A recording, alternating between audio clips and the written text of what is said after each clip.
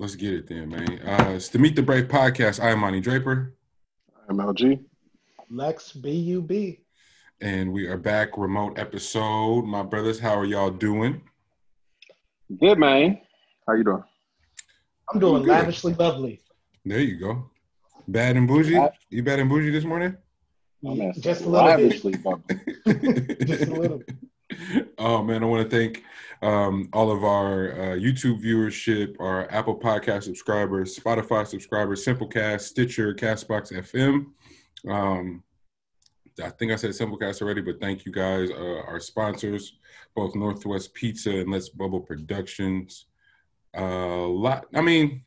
feel like as a default, I say a lot to get to, but I don't really feel like it's that much to get to. Like, not anything in terms of like pop culture wise, but like shit that mattered to me. It felt like a lot of stuff. So I don't know. That's the topics I got this week, fellas. What about y'all?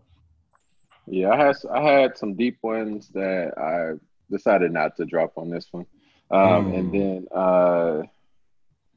it was one of them that I couldn't remember. Once again, didn't write down anything in parentheses to find out what the hell that actually was. So at the moment, I'm pretty sure it's fire.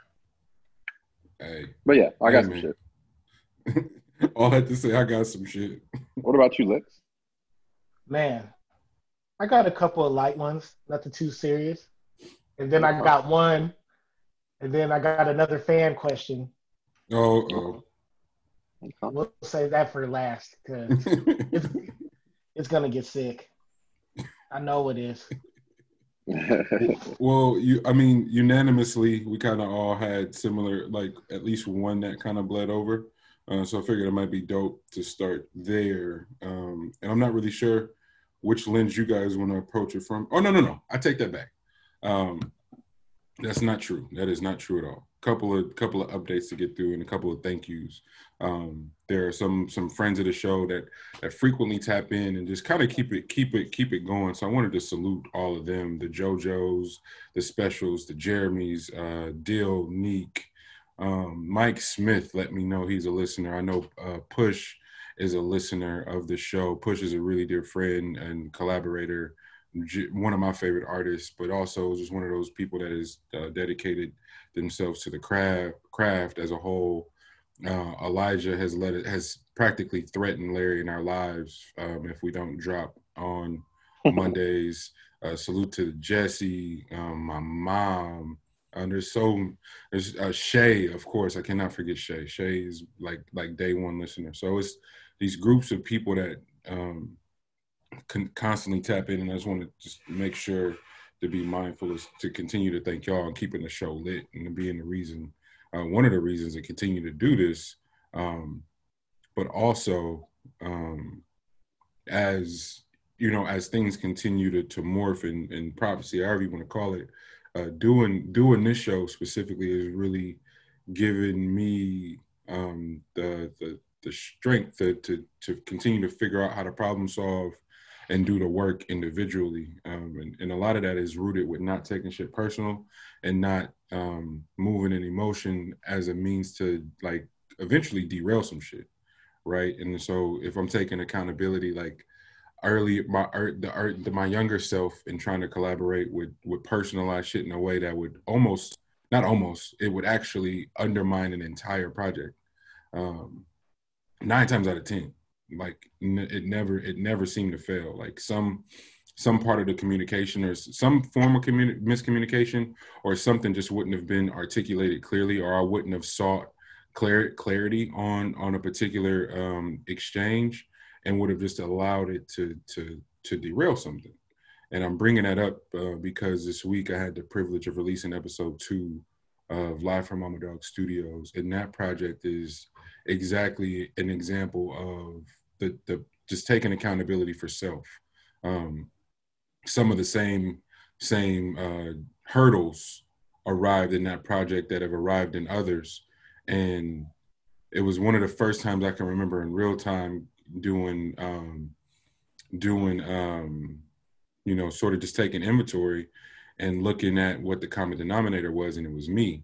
So then if I'm present in all of those different exchanges and some of the same shit is arising, then I can't really point the finger at nobody. You know what I'm saying? So then I had to really look at myself, which was hard to do. I'm gonna keep it a buck, bro. That shit ain't easy. Like so much of me and my initial wiring wants to go back and like play the victim, point the finger, all this other shit that doesn't sort of lend itself to doing the work. And it scared the shit out of me because what it revealed is that there's a lot of work to do, one, and then a reminder that I haven't, while I have acquired some new tools, I don't know if I've necessarily done the work to be mindful to put them to use on a consistent basis.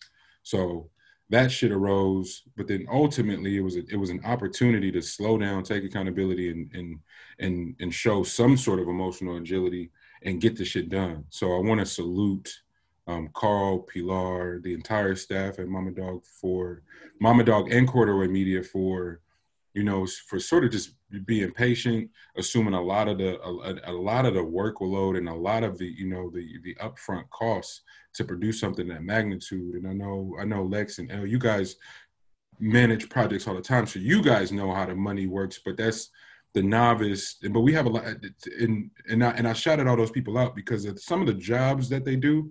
I was fortunate to meet with Shay this week. I talked to Dylan because it's a basis. Like, they deal with large sums of money and how to delegate and how to make it stretch and how to see projects through.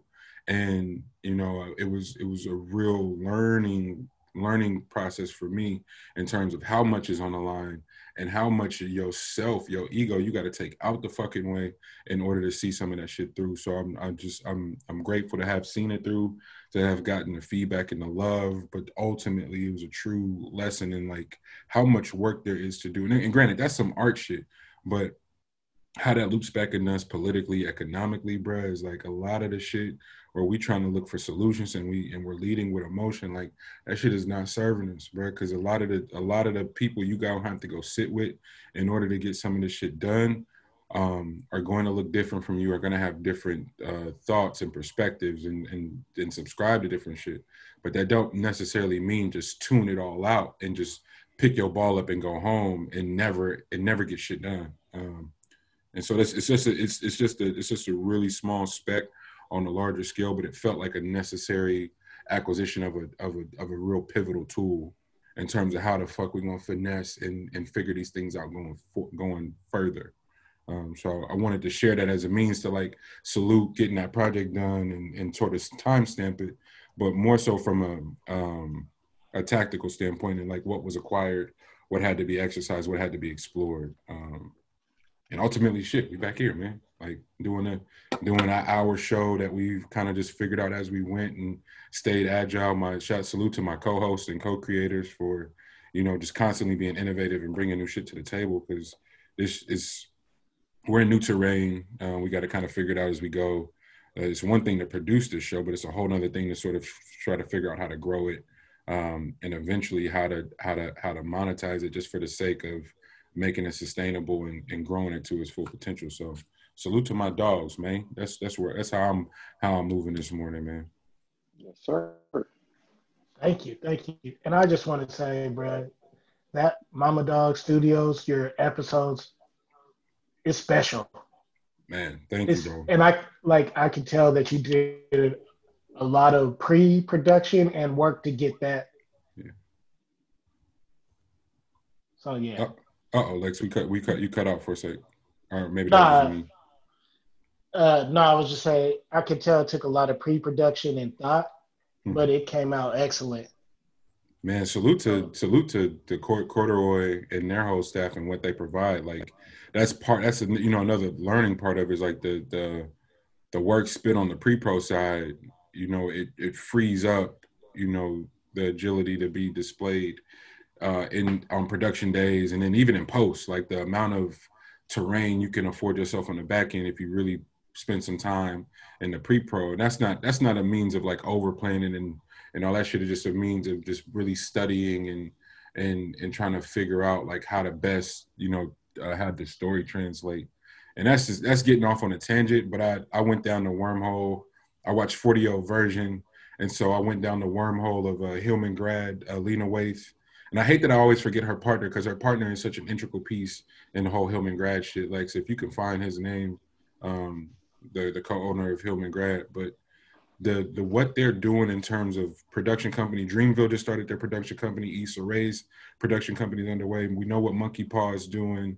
Kendrick and Dave Free with PG Lang.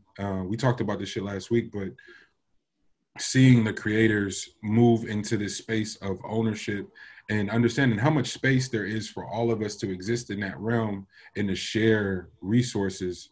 And to share resources is so important, man. So I want to salute to them. And honestly, is because how from being so inspired from watching them take matters into their own hands is what's gotten me so charged and wanting to take point on how we share our stories specifically from this region. You figure Dreamville and them, they'll have the Southeast sort of taken care of. Kendrick and them have LA and shit on lock. As will Lena, as will Issa, like they'll all work, and then eventually we'll be able to get with the Tylers and Dave as he builds out his space out in Ohio and stuff. Like everybody's building something, and it's black, and ultimately we'll get to circulate those dollars to where we'll never be seeking validation from whiteness that holds a majority of the wealth that allows for the capital to then produce these projects, you know. And I've been saying for a good while, a good portion of our show, why economics is so important as we talk about the advancement of people of color. And I hadn't really done a good job of explaining that or why that's so valuable as far as I'm concerned, and as a storyteller. And so if we're seeking capital and investors from people who don't value our stories, don't value our lives on a subconscious level, not even to say that it's something that they're conscious of. It's just something that's so ingrained into culture and the society. How could you understand the nuance of why I don't want to oversell and continue to be a part of culture that's selling trauma? You know, I got nieces and nephews and really and a lot of youth that we're fortunate to be around, that I don't want them to grow up and have to filter through watching Black people be killed on screen. I want to tell regular ass jokes, regular ass stories that isn't hella dependent upon all this over dramatized like real life shit, because there's real life shit that we could just tell that would have the same impact, if not better, and then, you know, leave the genres to the genre. So if we're gonna get a horror story off, nigga, let's fully let us tap into our imagination bag and get that horror story off. But I don't need for, you know, just my short film that's not in the horror genre at all to be associated with it, because it's so much gore and so much trauma and shit, bro. The fact that those can exist in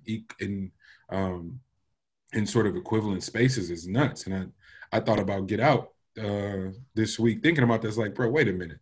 You turn some everyday basic fears only acquired by Black people specifically and made that shit a horror film. That's just brilliant, bro. Those parallels. I just ran into a lady at the coffee shop, bro. White lady, mind you. She picked a random ass thing to make an entry point for conversation with me. Like I'm peeping all this in real time. It's like, oh yeah, them sweats. I like them sweats. Like what? Like, okay. And then were they great? You dick. No. No, they weren't. Oh, you're a sicko.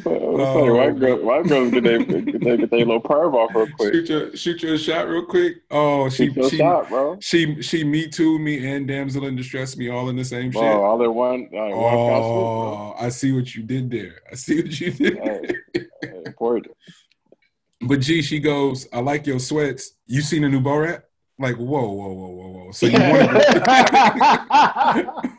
so you wanted to start with that, and then she proceeded to tell me how uncomfortable it made her. She said the word uncomfortable like 15 times maybe, and we talked for maybe 3 minutes. It made me uncomfortable, and then made it clear, like she felt like she had to clarify that it wasn't her style of humor, and that on the surface it seems really uneducated, but it's deep. Like, why do you feel the need to explain that to me? Like, right. Like I don't need no disclaimers around art. I never have, and I never will. And I realize what a privilege that is to like go into something and not need no disclaimer for this shit. Like, I'm not looking for no validation from this piece from this piece, and then the fact that it made you uncomfortable, guess who he was talking to then? You feel me? Like if that's what you walked away from, and then it fucked her up because I go, well, made you uncomfortable. That's definitely what it was intended to do. Like that was its intention. I know. I said based off of the interview. I listened to him on Mark Maron. I hate that I'm forgetting the comedian's name too, but he's one of the to me, he's one of the best thinkers in terms of like just creating those scenarios to force people to consider these sort of the hypocrisy that we live in. And I was like, best case scenario, he wanted people like you to walk away feeling like that. And she was like, just like, I'd never seen nobody that stuck. It was like, I don't know what to tell you after that. Like, if that's how you felt, guess who that was aimed at, you know, and job well done. So I don't even know how the hell we got off on that tangent, but good morning or good afternoon. Yeah, good luck to them, man. I could only imagine getting older, and like my entire life has just been in a headlight this entire time. Like I don't even know what's going on in the underbelly of America. Like look at the news and I'm like, this shit is nuts, and I am at all-time fear because in my everyday life I cannot imagine any of these things taking place. So I could only I have zero clues. Like that'd be crazy to me. Man. So that's part of my appreciation of growing up as a 6'5" black male. I'm grateful. Wouldn't change that for the world. I got my lessons early. Speaking of lessons, who wants to start for in our recap of the Lovecraft finale? We kind of hopped on early. In terms of like our excitement and championing the show, saw it through, and I don't know how y'all watched the finale. I know how I did.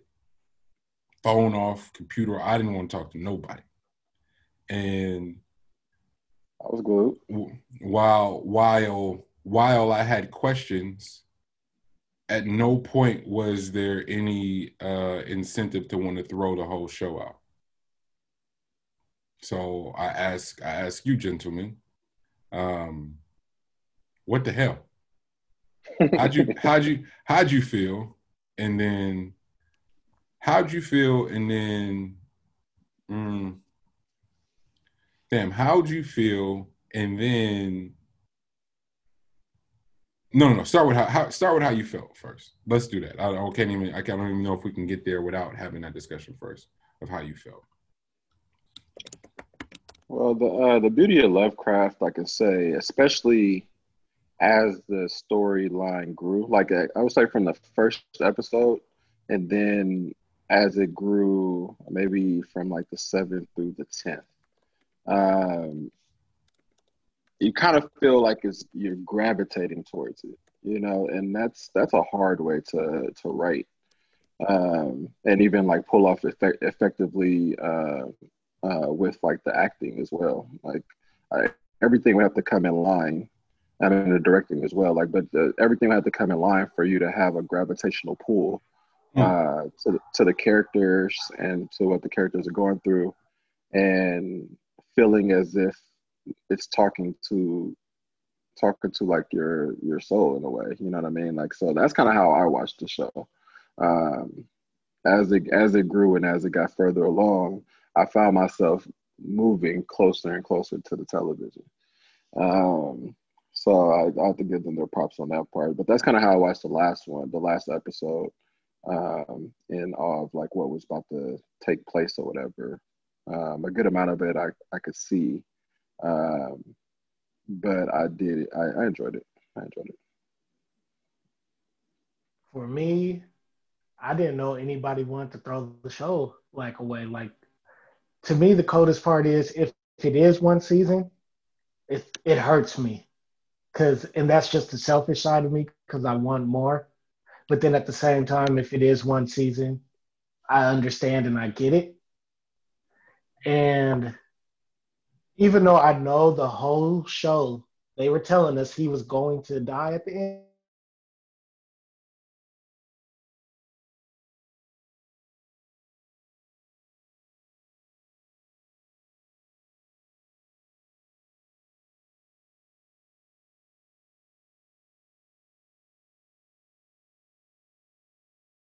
I mean, the letter that he wrote to his dad, I was like, oh yeah, that's hard. Like I said, it was great. To me, it was still great writing.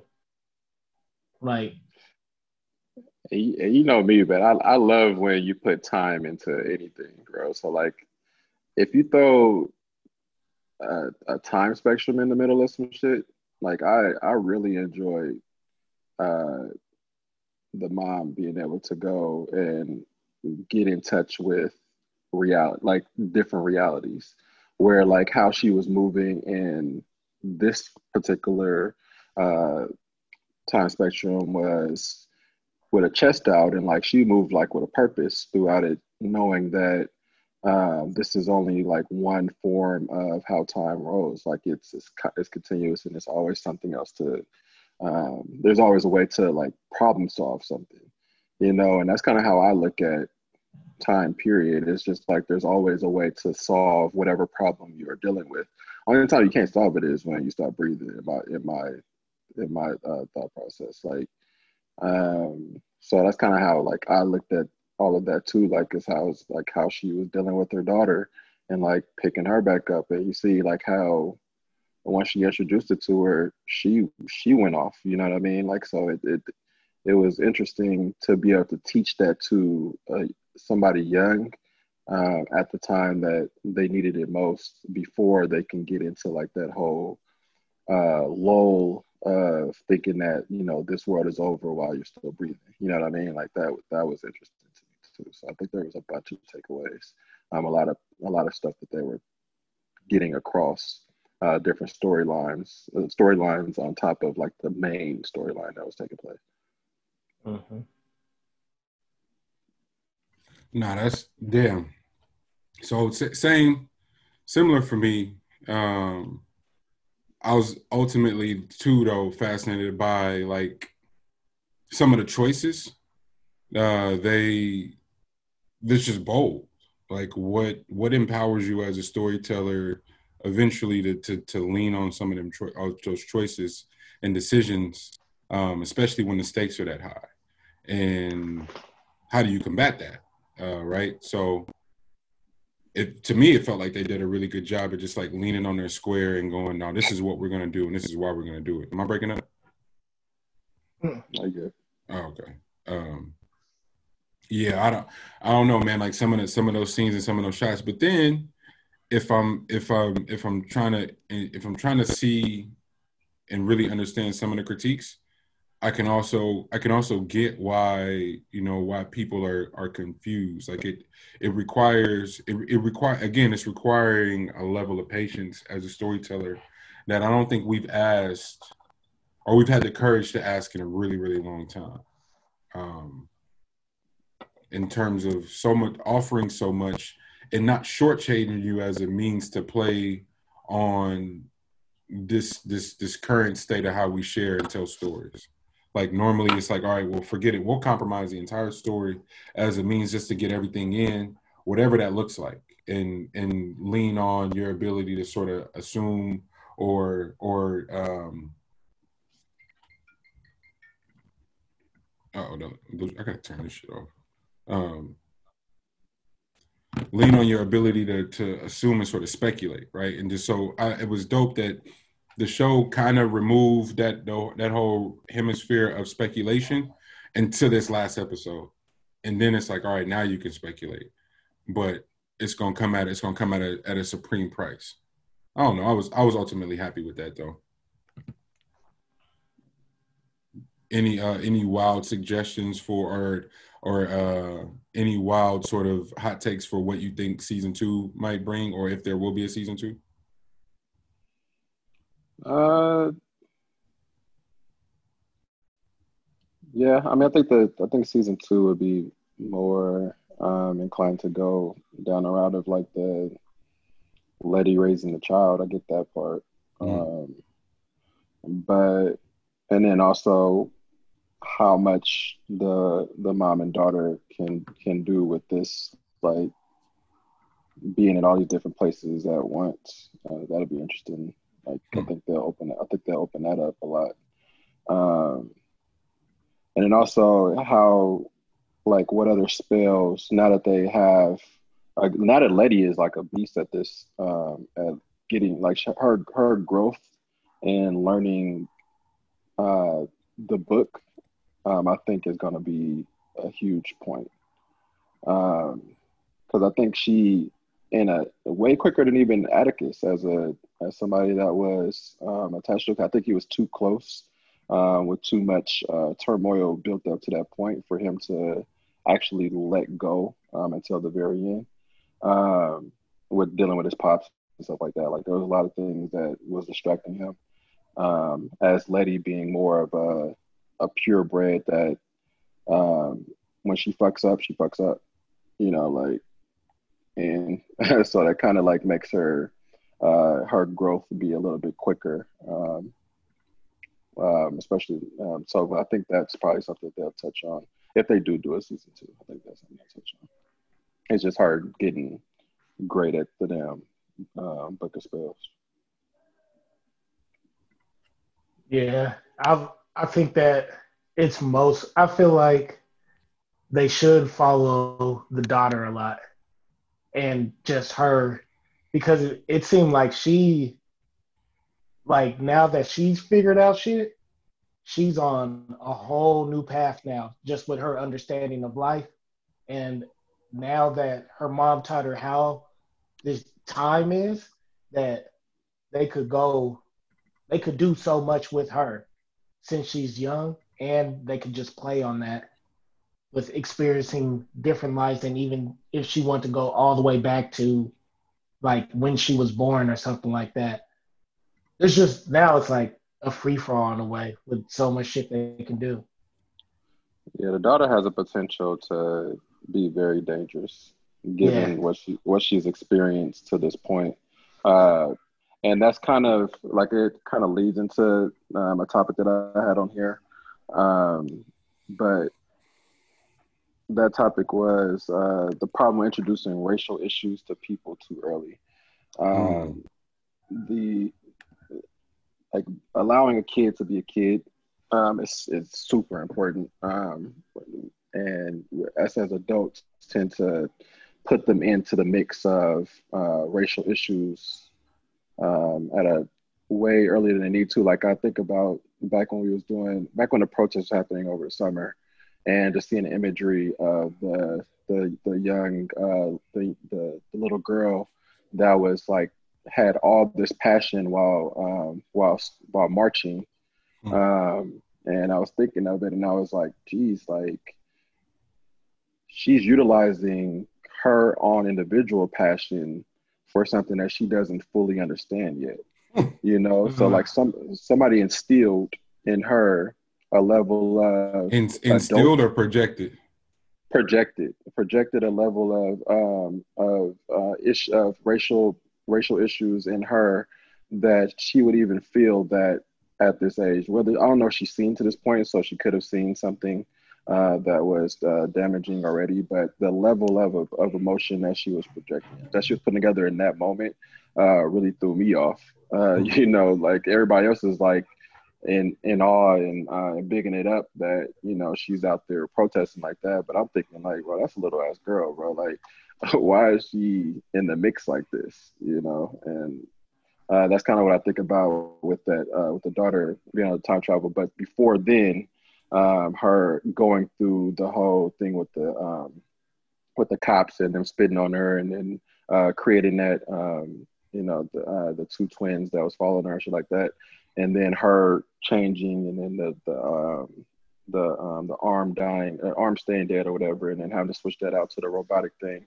So I'm thinking all of that eventually can twist up the brain, like the way that she did the white lady, even though it's like this is white people have been doing this to us for such and such amount of time, so it shouldn't mean anything to you that she does something like that back to them. I think a little bit more beyond that is that to this point, how do you stop that? Like if you have the ultimate power, how do you dial it back if you have if your pull and your draw is a little further along. So I think that she might be thinking about doing some wild shit that good luck trying to stop her. at this point. Yeah, and so not, and I don't want to. The word critique doesn't sound, it doesn't do it full service. I'm thinking of it more as in terms of like, because I had something similar too. Checks, balances, emotions. It's supposed to be a whole checks and balances system, but how you can't really do checks and balances if we negate the information and go straight to emotion. And the facts are, the facts are just like shit's sick, and it's like let's match said sickness. Let's one up it. Let's show imagery. I guess with that character, and to your point, she Dee's existence, like it all happened fast too, where she loses Emmett to something catastrophic. She loses her dad.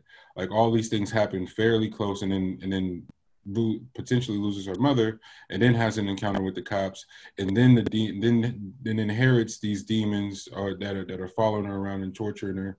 So it's all some life changing shit, and sort of shapes her. What if a few of those things go different? Is her outlook? Does she make the decision to kill Christina at the end? Like, if she doesn't lose her dad, if she doesn't lose Emmett, like maybe she lifts those rocks up instead of killing. You know what I'm saying? I just think about like shit like that in terms of when you talk about just passing down. Are you passing down fight and fight like the passion?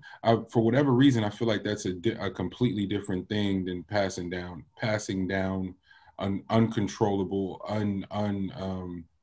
non-solution based fear and emotion. Calculated passion and fire. I'm here for. But that also might be some mad wishful thinking on my part. I'm open to that too. But I also have seen what reserve and ability to process and sort of have some agility and maneuver through, which is what the show was sort of leaning upon, where it was starting to come a lot more solution based and a lot less emotional than it started out as. Watch the evolution of Atticus's character and his affinity and respect for his father ultimately, for both his potential dads, whether it be um, uh, George George. what was his pop's name? Montrose, excuse me, my bad. Yeah. Yeah, so just watching those happen in real time, especially when they're with such polarizing character traits that we see today. You know, where it is something as polarizing as sexual identity that ultimately don't have shit to do with us and shouldn't have any input on how we interact with um, another individual. It We'd be lying if we said that wasn't such an integral piece of society today, and we still haven't cracked that simple ass code, and it's so simple. Like humanity, rules of humanity is like let them rock, and vice versa. I expect the same terrain, but because what we don't, if we fear what we don't understand, there's this constant need to force and force projections, and it's a real tricky volatile time, and you can feel that shit in the air, bro. You can. And so that's why I like checks and balances, or checks, balances, and emotions. Like we got to completely rewrite that, because all of this right now, the political jargon, the amount of marketing dollars that are spent for um, emotionally driven rhetoric. It's not. There's no regard for whether that shit's written in any truth or nothing like that. It's just like, bro, we here we are, you know, and it communicates everything extremely, for me at least. Completely. And I think each generation has like its own post to it too. And I think that in within that post there has to be a way to channel whatever energy is created in that particular generation. I Hmm. can't say that the way that it was in the 30s, the 40s, the 50s, the 60s. I can't say that each one should carry over the exact same type of energy, even though there was a certain level of disdain and horror, really, that was presented to a particular group of people. I think as we've gotten further along, there's a need to know a lot about history, but then there's also a need to know a lot about what future we are expecting for us all. And with that being the case, it's going to be a duality thing where you have to keep you have to keep you have to keep a hand on the pulse of the past, and you have to be able to navigate and channel a certain level of energy going towards the future. Because if we were to use the exact same energy that was used against us before, then best believe Expect the same results. Yeah, but also best believe, understand that the people that you're dealing with, if we used us as African Americans, if you use the energy that was given to you from the past, like people put this, like directed this towards you and tried to kill you off and everything like that, you're talking about years of issues and trauma. If we were to use that in the same capacity that it was used on us, this whole thing is over with.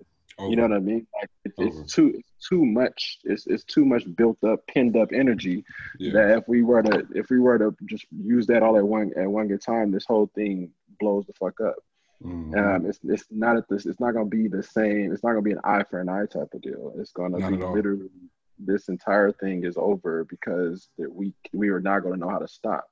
And that tends to happen a lot within our culture, that we don't know when the end is supposed to be until until it's too late. You know what I mean? So I think that's something.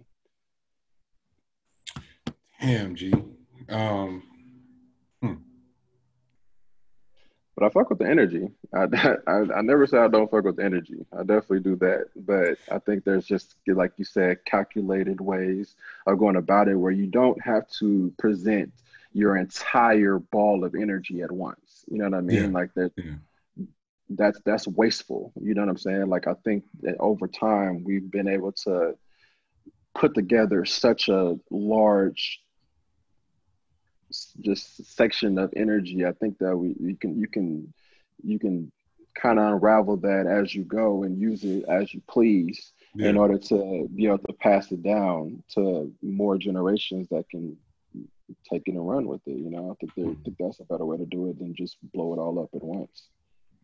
It's not a Kamehameha, you know. For people that watch Dragon Ball Z, it's not a Kamehameha type of deal, bro. Kamehameha's that blew up the earth, nigga, plenty of times.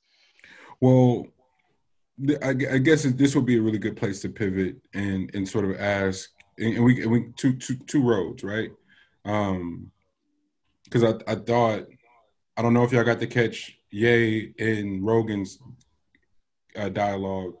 I thought it was informative, and there were some really good takes in there. Joe Rogan? Yeah.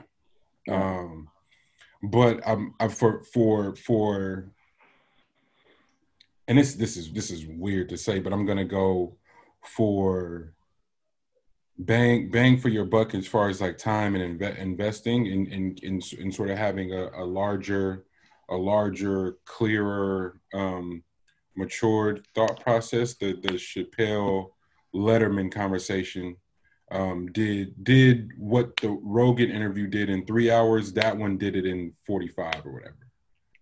Bro, that guy, whenever he talks, man, it is straight to the point. And there's nothing missing in it at like all.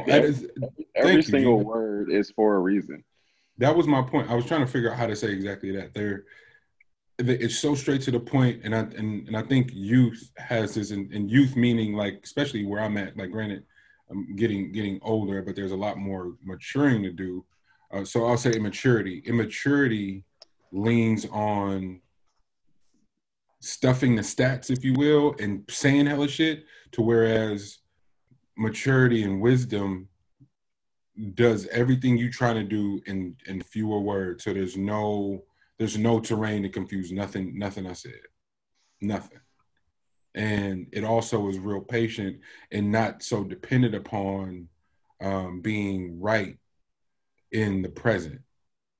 It's 100% attached to inclusivity in the future, right? So you may say some shit right now that's going to cause you some discomfort and impact your popularity or your status. But what that'll do for inclusivity in the future is way more valuable than your fucking status and your popularity or your how close you are to being famous in real time, bro. Like I that's what I felt watching Dave speak. He's 100% playing a futuristic game, but he's so present. He has the ability to be extremely present, but ultimately his words are carving out more terrain to include way more people in on the conversation in the future and bring people together that didn't know that they were divided. Like there are people that don't know that they harness certain stereotypes or certain what's the word, guys? These oh man, I can't even think of the word, but these how we these assumptions about other these prejudices, there we go, these prejudices about other people, we don't even know we possess them until we're in a space or until someone says something that makes us uncomfortable or that we don't agree with in that present moment, and now it's to hell with them, you know. And where Dave is coming from, or how he speaks, or how thoughtful, or how much depth there is, allows for you to feel offended, process it, internalize it however you want to, and then show up the next time however you want to. And then the next time you get faster. You get faster, you get faster, you get faster. And society is sort of working the opposite way, is where it's making you way more sensitive and way more emotional because the information is so polarized.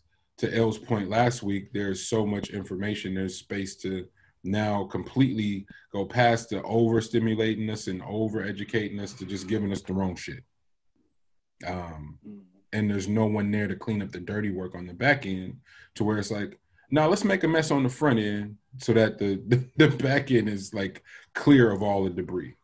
So how he chooses to interact with the LGBTQ community and sort of I don't know, it's a love language of sorts to poke fun and to invite and to ultimately invite in, you know. So that's I just thought that was dope.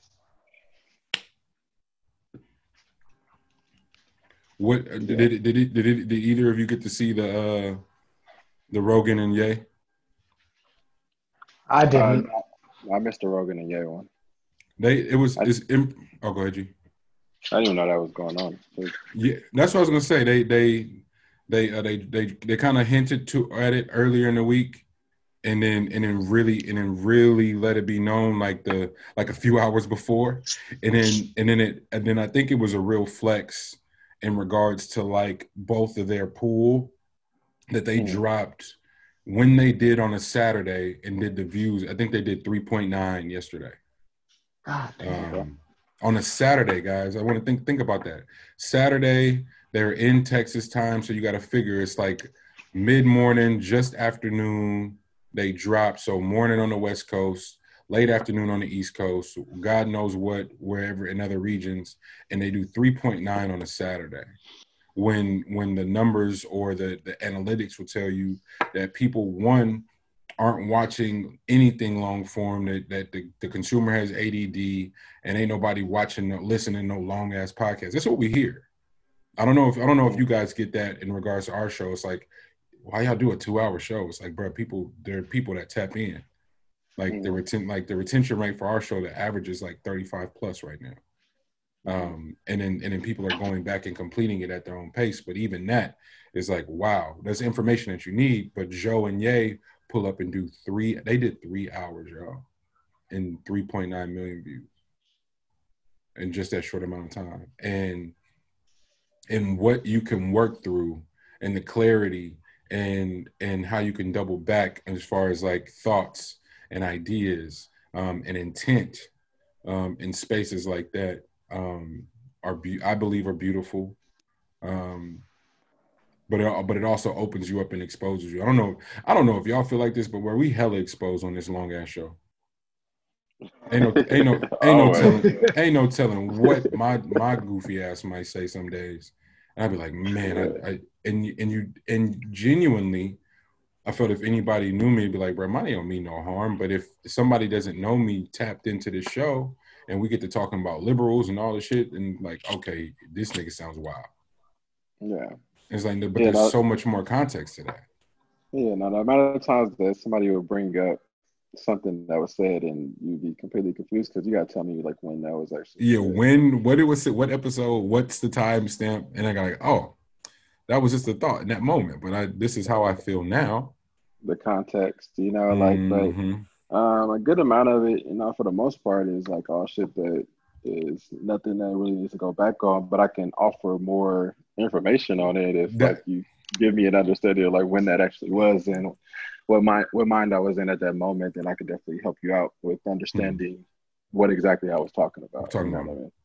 And that's what Ye and Rogan attempted to do with the slavery as a choice thing.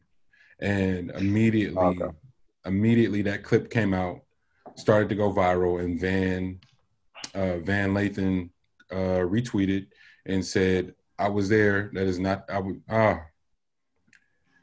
Van retweeted it and said, I was there. That is not how that happened. And so Van's 100% true. He was there. Nobody can tell him how he was supposed to feel or none of that. I'm rolling. Van was at the show? Van, he was, because Ye said the slavery was a choice shit at TMZ. That's when Van was actually on, like, he commented on it then.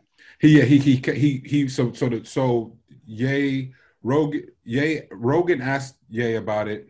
Or no, he didn't even ask him. He was asking about something else, and Ye looped that back in and was going.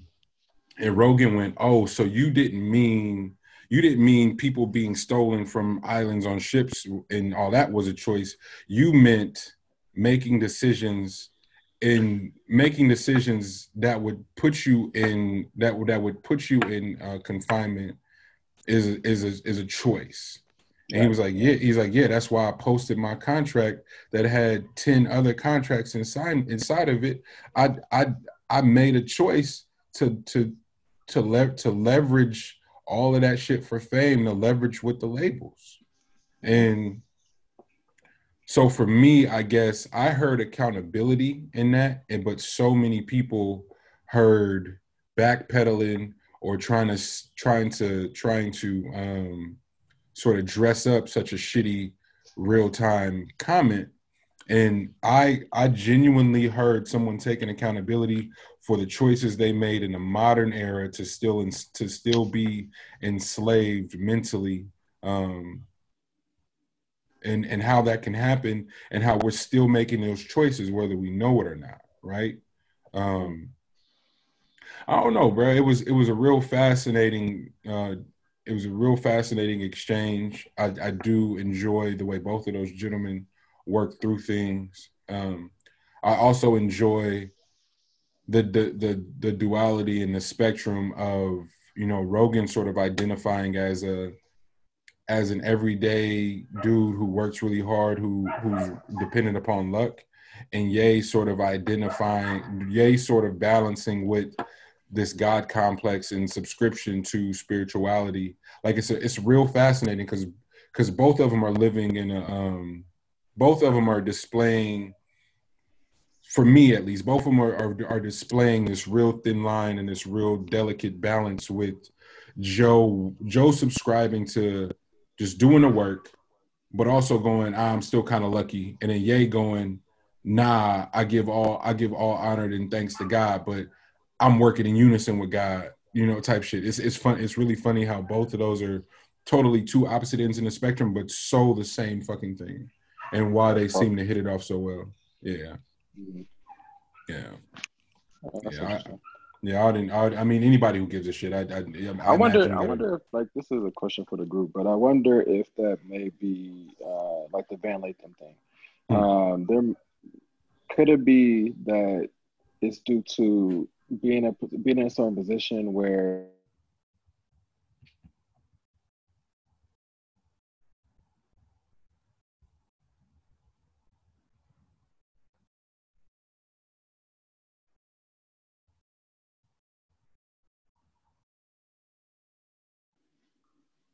Oh, there he goes. you back. I'll hit Bach. But he's muted.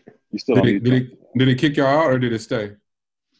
We No, stayed. we stayed. Oh, okay, cool. Okay, cool. I thought I had a panic. I was like, not again, bro. Even on Zoom, niggas can't get it off. Like this is getting out of hand, yo. Yeah, man. We about to be cursed, fellas. Good night. Who put the juju on us? Who put the bad juju on us? OG chopping up game too hard. Hey, you know. G, but I hate that it did it right there because you was getting to it. Do you please tell me you kind of remember what you were saying? Yeah, no, I was saying that could it be possible that the way that Van heard it is in a way that he's held on to it has a lot to do with the fact that he reads and listens to the general public a lot more than Ye would, or Ye would know. So when Ye says something, he says it from a space of this is how I feel, this is what I'm mulling over, and take it as is. But I have room eventually to maybe have a change stance. But as of right now, this is how I'm rolling. But not hearing what the backfire is from the public, so can't continue to do it that way. I think you onto something, G. What is it? What is the backlash really, right? So again, it's kind of like that idea, like it's gonna cost you some shit up front. You're gonna have to leverage the idea of being popular and say some radical shit and sort of invoke radical change. Like you're gonna have to say something. You're gonna have to really push the meter. I don't know if you can really do that with the idea of wanting to remain popular or remain cool. To just to force a different type of dialogue, and there is this need, and I don't want to completely shit on the church, but I do believe it was built in the church to sort of share that we have a comfort around people who at the very least present themselves to subscribe to the same shit that we do. There's no way of vetting whether that's you lost me? Yeah. Nothing? Yeah, we lost you for a second. I'm back? You back. Yeah. Okay. There's nothing to suggest that that's an actual fact, though. There's nothing to suggest that that's an actual fact that the people pretending to fight for us and to want our liberties, there's no way to actually, there's no fact there's no facts or information to lean on, any numbers, any analytics, none of that, any data to suggest that these things are in place for the advancement and the guarantee for the shift in the position that Black people have in this country in particular. So that's from your Dems. That's for Green Party, any of that shit. There's nothing to suggest that they're not just as attached to capitalism as the right is. The right just ain't beating around the bush about this shit. Right. And so now that's kind of where it's forcing us to ask these questions that we should have been asking all along. And in fairness to our leaders that have been romanticized, they at the end of their lives were all asking these questions exactly. Where the money at? Who okay, that's who has it, the quote unquote enemy, those who have been who have been propped up as the enemy to Black people. That's where it exists. That's who I have to go have a conversation with. Bet. And they once they begin to interact with the quote unquote enemy, there was actual solutions being thrown out as opposed to emotion. Again, emotionally driven rhetoric that had no solution as far as like propping up Black people and giving us more access to resources. So now they got to die because they figured it out that the quote unquote enemy really ain't the motherfucker you need to be worried about. It's that who is presented themselves as your ally, who has been undermining you the entire time. I don't know. I found that dialogue. I found both Letterman, Chappelle, West, and Rogan fascinating for that regard. Just for alternative means of processing. Kariga and Felicia Bailey, I talk about them all the time, but it's really because I'm getting to watch them develop a curriculum that really, really is beneficial to Black people overall. And that's really the trick, if you want to call it a trick. That really is the play, that really is the journey, is to find something, invent something, or not even invent, because I don't know if invention is the right word, but at least uncover something and nurture it to its full capacity to be able to offer Black people an alternative means to evolve. And we've never seen proper. I tell you this all the time. I've never seen nobody heal themselves, my nigga. Not the right way, or whatever that means, right or wrong. But I do know I did watch you do the work, and I don't know if there's any argument against doing the work, because the work is undefeated. Like, if you just gonna put yourself back together, my nigga, I gotta respect that more than what the final outcome is, because you doing the work. And what's to say the final outcome has actually come, but what has arisen from these beginning stages of doing the work is fucking impressive. So, and maybe that's just a singular thing that I share. I have an affinity for the process because there's so much information in the actual process that you can't really get from just presenting me the finished product of LG. Like I don't, the finished product of you does something. It has some impact because it's another Black man that has figured it out. But the court side view, nigga, of the work hit different. Cause now I can't sleep in, not work out, not read, and then go, man, why he get it and I didn't? Fam, you gotta miss me with that, bro. You gotta miss me with folding your arms and looking at the next man going, well, why he got this and I don't? That nigga did the work, bro. That's all it is. Did the work. So I'm telling Fee and Reeg, I'm like, it really, if I'm gonna be a shitty friend, a shitty partner, and just overall just a shitty individual, I don't get to be their friend for real and watch them publicly heal and do the work that it takes to heal, and not show any cowardice in that. Actually show the ultimate strength on doing it on a public platform. Like that shit, that's power. They don't want to see that. A few nights ago, we had a real heated debate about the nip shit, and I was just saying how angry I get whenever I hear racks in the middle. And I ultimately didn't articulate it well to the group. What I was trying to, in my emotionally driven statement, I was trying to say I feel responsible for the way that he died. Because of how important his messaging was, his programming, how he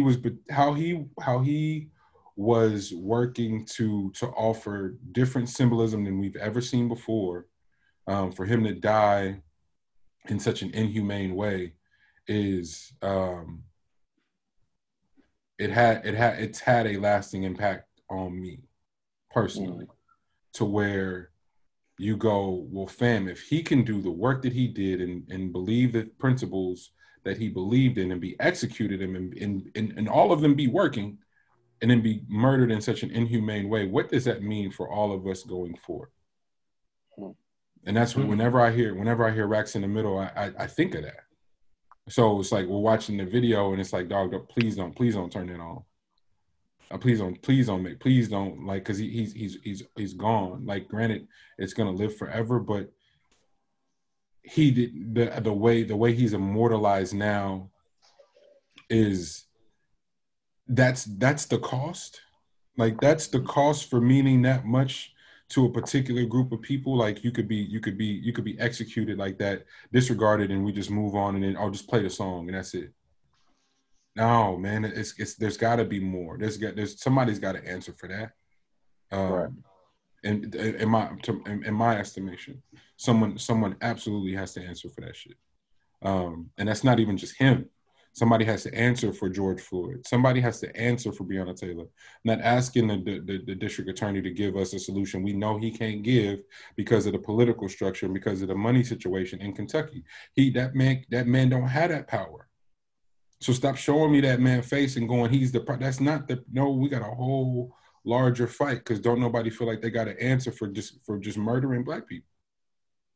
That's the real of it. But we always need a villain. We need a physical villain to sort of make this make sense for us. And because niggas don't believe in ghosts, they can't just subscribe to the idea that the enemy don't have a face. Right. They can't. It's impossible for them to even begin to wrap their mind around that. We literally can't see the motherfucker we're at war with, because they think it's Trump, and I'm like, no, it ain't it. They think it's the Trump supporters. I'm like, no, it ain't it. But now I sound like the one who has it wrong. It's like, nah, bro, we fighting something completely different. How the fuck did we get there?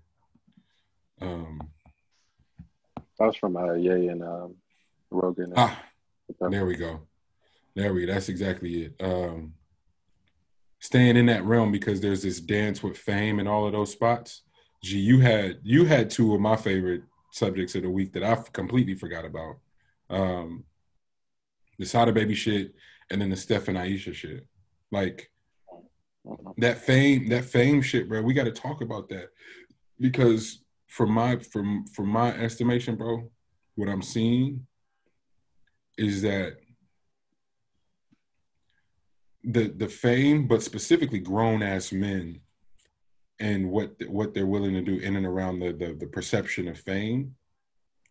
Whoo, that shit seems so deadly, bro. The false equivalent with freedom that exists around it is I think is the most polarizing part of that equation. And so when I think about somebody as insanely talented as Sada Baby, and just how that thing works, how that machine works, in these thoughts, these ideas, and how little value we place on our presence. And so you're just liable to say something because you don't value this presence shit at all. You really own the concept, like, yo, I could be famous, nigga, so I'm gonna say anything just to get it lit and go fuck being present right now and unraveling and problem solving this in real time. So I'm gonna just say anything. When I saw the tweets of Sada, well, I'll ask you first, G. What happened first for you? Like, did you hear about it? Did you see it? Did you even read all of them? How did you experience Sada Baby? For those who don't know, Detroit rapper Sada Baby, fucking insanely talented. Insanely talented. Freak put me on during tour at the golly. Freak put me on during tour. That was 2 years ago, 2.5 years ago. And we just I just couldn't stop listening, because I don't think I'd heard anything like that. It was just kind of, again, polarizing. And watching his ascension, and then we get back from tour, champagne party at Teen's house, and then Sudi FaceTimes him as we're listening to Pimp Named Drip That. It was like it's a fast bang bang moment. So from that moment on, I was like, yo, this is the dude. This is the dude. Like, this is the dude. You're breaking out, money. Damn. Again. You was breaking out. You was breaking out, money. My bad. Am I back? Yeah, you back. I'm sorry, y'all. This internet, everything. What is the last thing you heard? Okay. Freak was on tour 2 years ago. Yeah, 2 years ago, tour. We get back from tour, champagne party at Teen's house. We're listening to Pip Name Drip That. Sudi called Sato on FaceTime and it was like, that's the guy. And so just watching his ascension, watching how fast it is and watching people interact with it, go, damn, how is this street nigga gonna cross over?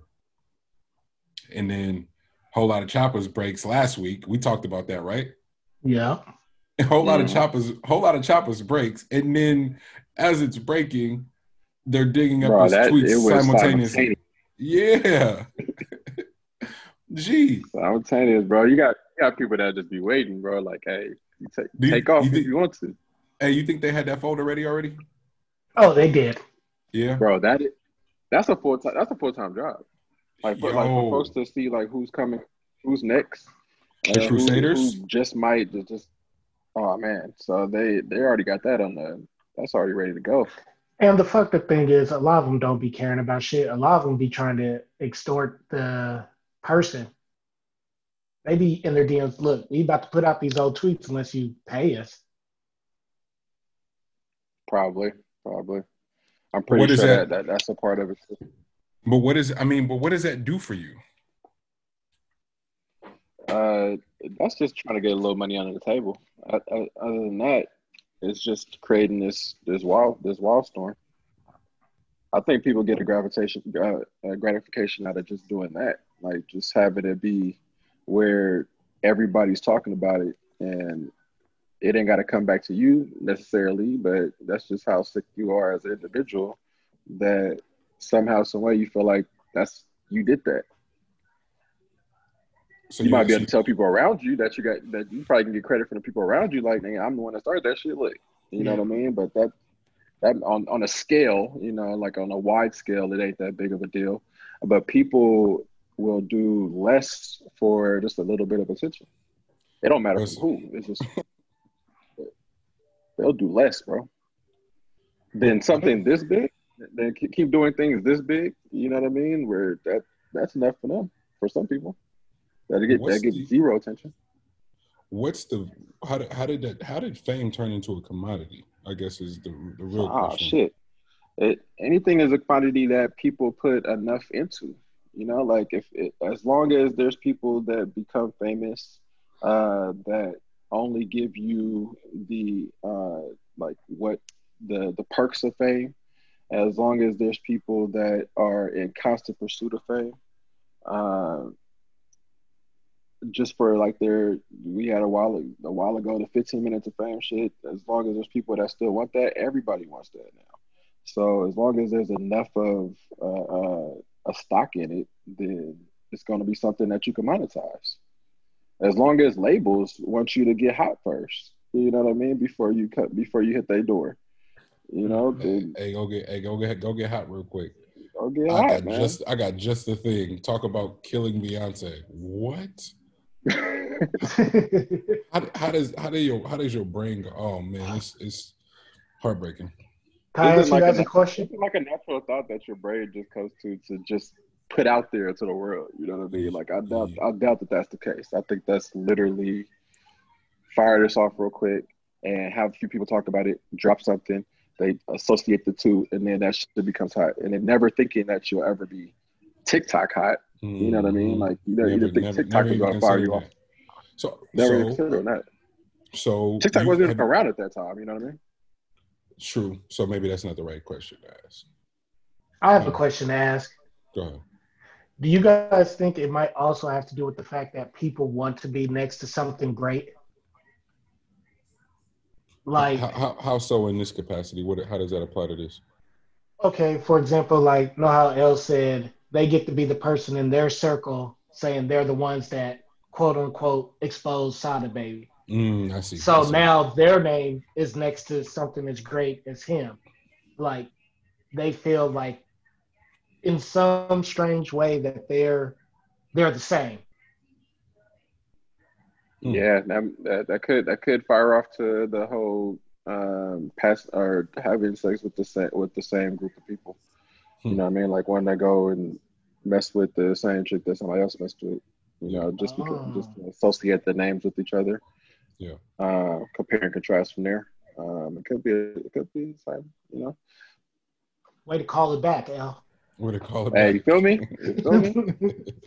um. I like before we get to more about the fame stuff, the two things that Dave said that was just like, Oh yeah. bro, just so appreciative of just a Dave mind and being able to go to Ohio and be himself.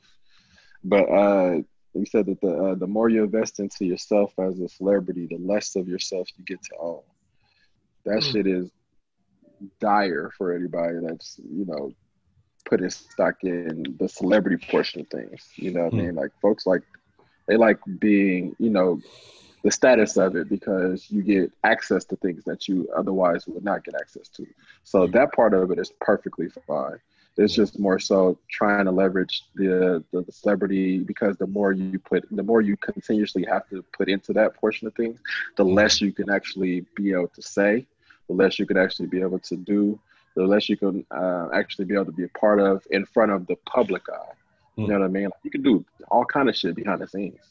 You know what I mean? Only some people only like the Will Smiths of the world will give you access to what they're actually doing behind the scenes sometimes. Facts. You know what I mean? Like when he was doing the whole sword thing in the restaurant for the champagne or the wine bottle or whatever. The shit that the staff was letting them do, like that shit that celebrity allow you to do, but you would never know Hmm. if that's what they're allowing them to do up inside the spots, you know what I mean? Hmm. And then the other thing was, and for him specifically, it is something that people that are gravitating towards fame should probably start thinking about their pockets of places that they are not famous in. You know what I mean? And he said, "Fame evaporates with regularity." Bro, that was 4 words that was so effective. So him being back home allows him to the rest of the public doesn't treat him as Dave. He was like, bro, the people is probably here for you more than they're For here for you, me. yeah, that's what he said. He's like, You're so like they you know go to me. They here for you, man. like, bro, like I'll be around, bro. Like they see me on a regular. I'm not the famous Dave around here. You know what I'm saying? Such a beautiful mind, bro. That entire exchange was like just so many gems, like that both that and the Ye shit. Like I just at certain points you do have to start taking notes because it's that many. It's like a world Completely, class completely. seminar that you like. Yo, why do I get access to this? And I wonder.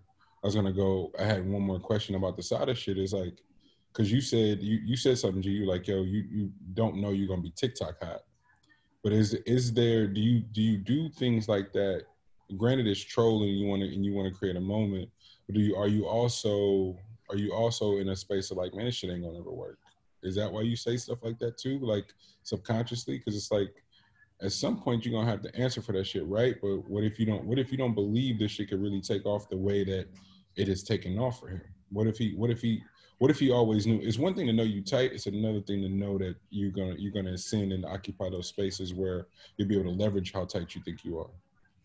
Bro, you gotta witness people's backgrounds, bro. Like where some people are coming from, there's no real belief that you're going to be any level hotter than just in your local area.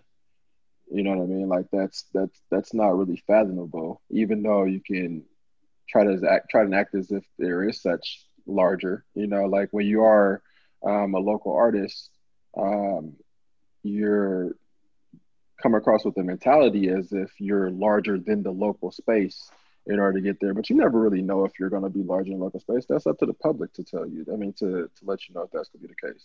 You know what I mean? Like you can't really, or somebody could push a button on you, but that's not really you gravitate or just moving over into like the public atmosphere.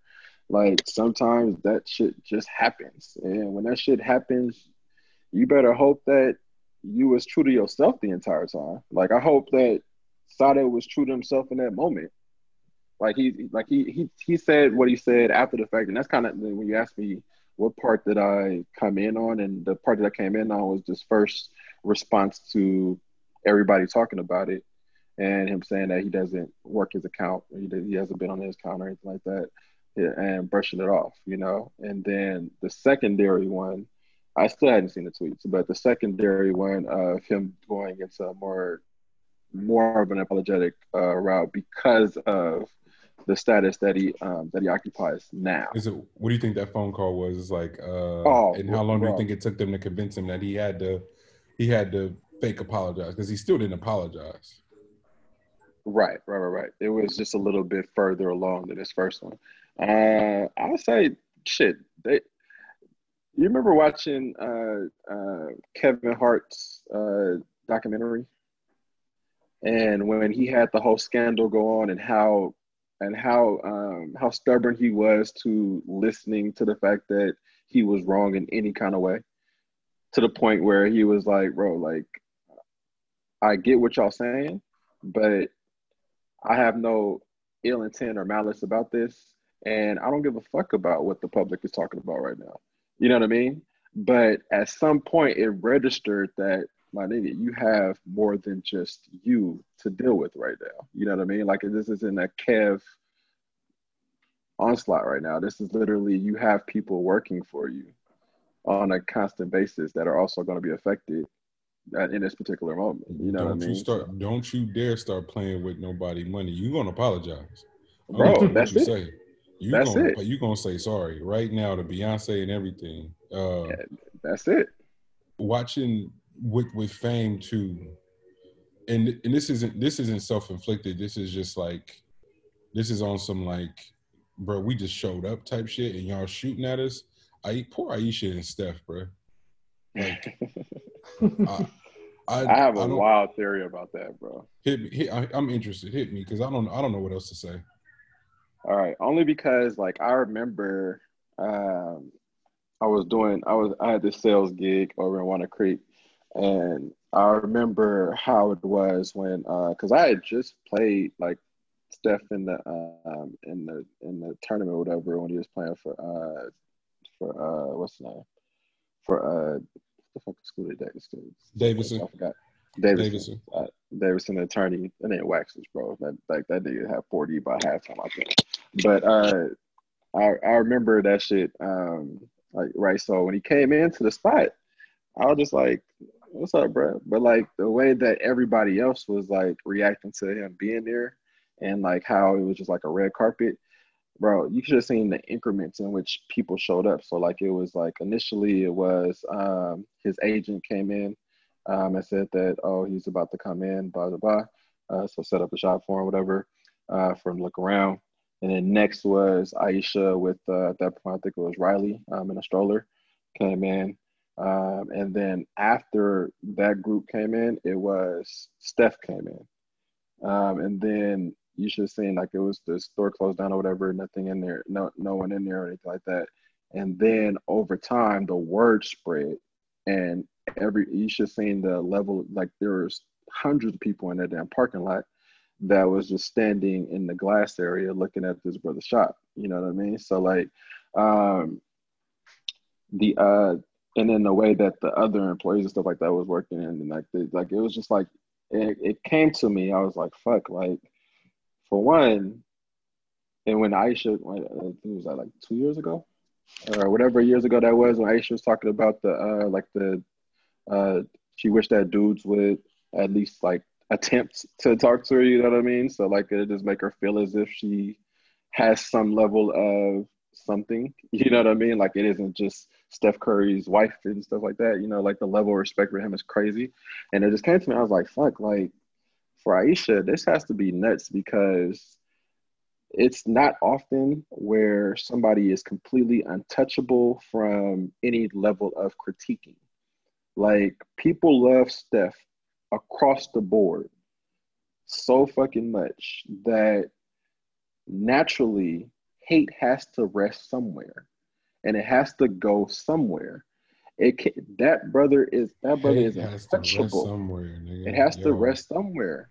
So that brother is untouchable. Like there is nothing he like the only person that was as untouchable as Steph is Jesus at the resurrection. Like that's how untouchable Steph is, bro. Like there's nothing that you can say about brother. So if that's the case, then naturally hate has to go towards Aisha, which fucks up the whole spectrum. Like it fucks up. It's a fuck. Bruh. So I'm thinking when you say it like that, G, I'm definitely thinking. I'm thinking poor Curry's, but I'm also thinking poor Steph because he fighting against shit that don't have nothing to do with him. He good husband, he good everything, and Aisha post something and got to deal with these hating ass folks, and so now Nonstop. whatever may arise, he's got to answer for. Always. Man, Always, man. It's gonna be constant for the rest of their lives because no one will ever say an ill word about Steph. If you do, you're gonna get the hate for the rest of your life type of shit like Brian got when he brought it to everybody's attention that, bro, do you understand that he gets no critique? Like when that nigga lost, you just said that he was hurt. Like he was hurting during that game. That's the reason why you said that he lost that championship. That's what you got out of that. Like you don't say anything else, huh? Okay, that's interesting. Like that's kind of how like the how it goes, bro. Like kids was talking about what are those on Michael honestly, Jordan's feet, but it's like nothing about Steph shit. Like when Steph shit hey, first came out, that's bro, them shits still was trash. that's still mainly to But me. The kids turn to what are those to the J's like. bro, to the That's how Jays, you. bro, That's when I knew. to That's when I to the knew to the the world man was ending. himself. The nigga who came and gave y'all the game, y'all playing what are those on MJ? That's crazy. Yeah, but the world got to be upside down, man. If Aisha like as beautiful as Aisha is, and that's not talking about another man's wife or anything like that, but as beautiful as she is, like it's crazy that you would make up a way to say anything about her particular beauty when you have, you know, and this isn't to put them in it either, but the Kardashians who have gone for the Beyonce look multiple times. They bring it up, but it doesn't get wildfire. You know what I mean? Like it's just like 2 seconds on, 2 seconds off. Man, well, what do you? So, I mean, is it is it responsible for us to attack that as men?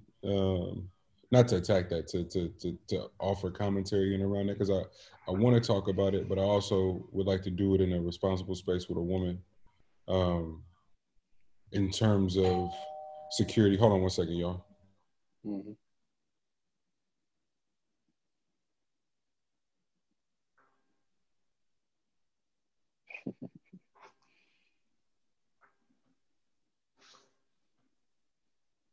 Hey Lex. Yes, sir. Hey man, I did not know that this was your full name, man. Oh shit. That, I was like, bro, what? Is that Greek? Yeah. Okay, all right. I like that's for sure like a Greek god name, man. I fuck with it. Good looking. It's cold because between Monty and then the homie DB, they were both like, bruh, you just need to start using your full name. You got to, Like you man. Like just for something. Even if you create like a company Young real quick that got like got your shit across, just plastered across it. Fuck with Alexius, we doing numbers. Um, I was saying in regards to the makeup, um, and I don't literally mean like physical makeup. I mean like the commenting on looks, aesthetics, beauty, what have you. And you said it like as beautiful as she is. We can say as men, what is she pursuing? I imagine there are like conversations where reaffirming for Steph, where he's like, "Babe, I love you as you are." Um, is that are we allowed to say that that should be enough? Right? It's like you want to reaffirm and go, nah, I'm forget what everybody else is talking about and or what we've collectively deemed um, a beauty measurable, and then we still haven't even gotten to the whole complex and around black and how we identify or associate beauty and marketing and advertisement and just society as a whole, like we still haven't even gotten to that point in like the facts of that. So is there any space for us as men to be like, babe, don't obsess over it? Like I don't know. I don't know. I would like for it to be, but how responsible is that? I don't think it's today's age. I think today's age is a little different because when you start reaching that level of people following you and shit, Mm-hmm. I think you have like you tend to if you have that many followers, that means you tend to be on there. Like I think you have a constant view of what beauty is, and beauty is skewed, and Mm-hmm. beauty has so many. There's so many ways. Beauty changes at this point every week, damn near. Got you. Like beauty is a trend like a mother. So like it's like what is beauty today? You know what I mean? Like, and I think sometimes you try to jump the gun and like just you know see what's beautiful to you or for your husband or for your wife or whatever like that. Like it's I think that's like kind of what tends to happen. But I Mm-hmm. think not so much in the acts that's being done or where this vision like where the visual is coming from. It's more so I think owning it uh, and not giving in to all of the chatter. I think how you respond to a lot of this is very important, and it also show a lot about the person that's being talked about or that's receiving all of this backlash on like how often they've come across backlash. Mm-hmm. You know what I mean? Like I think at some point Aisha is gonna get to a point where it no longer factors into her life in whatsoever matter because she's been bombarded with it over the last couple of years to the point Do where she'll just start doing things and being a-okay with the decisions that she's made, regardless of what comes back, and realize that all of that adds to your bank account, mm. everything. Do you think there's a chance she's already there? It's possible. I feel Possible. like the response to this particular one was a lot better from Then their the first side one. than the first one. Yeah, so Okay. I think they're already on that track, and And we gotta go ahead, my bad. she just has to continue to do this, and I think Yeah. that she'll completely take off because one of these things are like eventually people are going to move on to something else, and you can become the darling, and you can take off like Kylie did. You know, like you can So do random shit that could potentially work. You know, like you just have to keep doing it if that's the lifestyle you're looking for.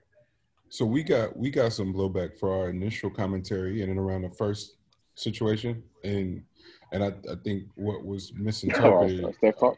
yeah, I mean what was misinterpreted on our part is that we were only replying to the response of the Currys, right? That's it. Like the status you uphold and the power, and if if you can acquire if you can acquire the access that they have, like granted that's being mindful that the same that those prejudice, you know, that doesn't remove you of being black, none of that shit, that's not what we're talking about, but it does sort of require and recommend a certain level of like movement, and where you won't really let little shit like that impede your process or even your sphere, right? Like at the very least, if success and back to celebrity and fame, if that shit can afford you anything, why not allow it to afford you to be impenetrable to disdain and people projecting, right? Like to give it that much power seems almost kind of like wasting that access to me in my mind. But I could 100% be wrong about that shit. Mm-hmm. Going yo, like being broke, I kind of gotta entertain some of this goofy shit that's out here. But if I'm gonna be around that level of access, bro, the last thing I'm gonna be worried about is like shit like that. I feel like at Mm-hmm. least that's what I want to tell myself. I could be 100% wrong. I might become more sensitive or whatever, or more insecure. But it's like fuck, man. It just is there no escaping it? And then when you go, your hate has to rest somewhere in the vein of like, yeah, your husband is untouchable, but not you. Mm-hmm. from the same, and it's from the same people that root for your husband. That's the crazy. That's the sick part. Really, no different than the people that boo the home team for kneeling, bro. Like, I mean, you still have my game, right? You still want me to win this game, but you're booing me for something that has nothing to do with the game itself, or even what you think it might have to do with it. You know what I mean? Like, that just lets me know that you're not here for social justice At all. For the same people that you're rooting to win. For. You know what I mean? So like that's it's the just weird. a That's the game. weird. It's just a game to you. It's the weirdo shit that takes place, bro. Like people cannot continue to give weirdo energy any level of attention. Yeah. It's a mani pivot. A mani. Well, maybe not, because it's navigating relationships and stuff. Have you gentlemen identified your essentials in relationships, like love, like not even, I won't even say relationships. I'll say, have you identified the essential, the three, if you could narrow it down just to just three things that are essential in a relationship for you? Do you know what they are?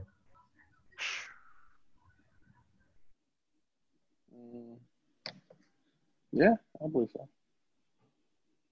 What about you, Bud? Yeah, I think I'm pretty good.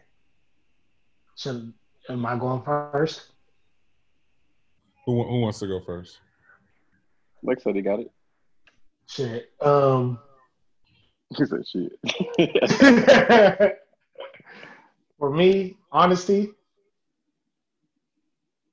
communication, and the third one's gonna sound weird if you guys need me to explain it, is freedom. Please explain. And by freedom, I mean, and this goes both ways, that you be free to do what you feel you need to do, with the understanding that me or my spouse is here to support, we're here to support each other. So if you tell me, even if it's something for me as strange as, hey, I want to start a taco truck. Even if I think you can't make good tacos, at least support it and be honest and communicate and figure out, like, okay, you don't make the best tacos, but you want to run a taco truck. How are you going to do this? So that's what I mean by freedom. Like, that's dope. So honesty, freedom, and communication. Yeah. G, what about you? I would say loyalty, communication is huge. But the longer I get along in this thing, like the older I get, I would say communication is so fucking key, bro. Like, y'all gotta be able to talk. And that's why, like, the younger you go, it gets worse, because I remember back when I was young and I was terrible at communication. I'm not about to take those back. I'm not about to turn around and do that shit all over again. I know people at 22 can't communicate. Not even a little bit. Not even a little bit. And then consistency, man. I would say loyalty, communication, consistency. God, consistency, man. Lean in is a close. Might be tied at 3. Okay, lean in and consistency. Okay, yeah, you gotta lean in relationships, man. Because the moment somebody got to pull you along, bro, that shit over with. So that's a good one. That's impressive. Both answers. I just uncovered this last night, so it's not too far removed from like thought, and I had a night to sleep on it, and I still kind of feel the same way. Respect, the ability to listen to the other person, and then a passion. And so working backwards, I had passion solely because for whatever reason, I've tried to do the relationships where the other party isn't as passionate about something, and somehow it impacts the communication somehow, some way, like something is misinterpreted some way, and I'm kind of thrown about it until I go, oh shit, we don't even bond over the base of having a passion. Like that's important, and don't have to be. I think people always confuse that with it being art or creative. Like fuck that. Like that. No. Like what do you have anything you're passionate about? I don't care what it is. I feel like there's a universal language in just being passionate about something, and then the ability to listen is part of that communication thing for me, where Mm-hmm. I just realized this about myself. I need something a little bit more specific, and communication for a really long time just felt so open-ended. I wasn't sure what people meant. It's like, also, I need to explain myself better. And then what it came down to for me is like, no, I need to learn how to listen better, because Ooh. I wasn't listening for a really long time. And so I was still taking shit personal. But if you slow down and you listen to what people are saying, bro, that shit don't even be about you. At So all. then it just allows you to really, really show up for that person if you really listening. But if you listening just to respond, or if you listening just to win the argument, my nigga, you not gonna ever hear what that other person is saying to you. So it's just gonna be hella just these moments of taking shit personal, where the person, even if it's like displaced a little bit and like off kilter, if you really, really slow down and be present, you can hit like, oh man, she tripping. Nah, she not tripping, nigga. She's expressing something that she don't really know how to say just yet. So show up for real and don't just stop at, oh, you tripping on me today, because it usually don't be that. And that is Mm-hmm. it's a really hard lesson to learn, but a lesson indeed. Um, and then the respect aspect, I think the respect sort of offset, or this the respect, the other two categories are so dependent upon the respect factor. Um, and it's and I need to get a little bit more specific about what that means too. But for what I have so far is that the um, respect just so holds a requirement of wanting to show up and wanting to carry my weight to the point to where I've got it proportioned enough to where if I need to pick you up too, it's cool, but it doesn't impact your status or where I see you at, right? You just down for a minute, but I respect you so much that I'm still showing up, I'm still present, and I know you're gonna bounce back better than ever. So now we rock and rock. We're stronger than ever, you know. So now I had to love essentials. I thought that was pretty tight. Uh, can we identify them, and how what kind of dialogue can we have in and around them? So I appreciate y'all for sharing that shit. That was pretty tight.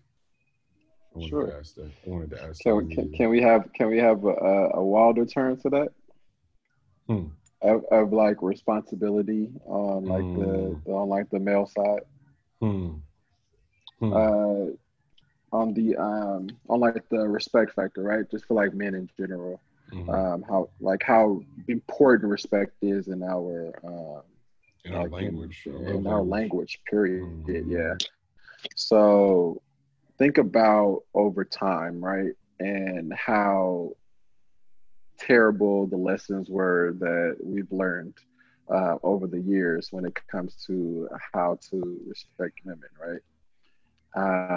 And then uh, the idea that you can be in a relationship, but uh, step outside of the relationship, which then would garner less respect the more and more it happens, right? To the point where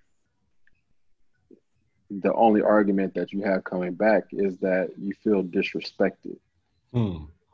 You know what I mean? Like, why is your lady constantly disrespecting you? And Man. it's like, bro, do you not pick up on any of the shit that I've had to go through throughout this? Like, you think that respect is something that should just be given, regardless of like what is actually taking place in real time.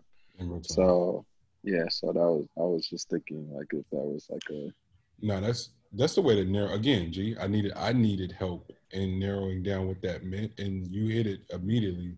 Like the pantheon in which respect is held in the male importance of communication, for whatever reason, respect is hella high, and not so much like give me my respect, but the terrain I offer shit that I respect.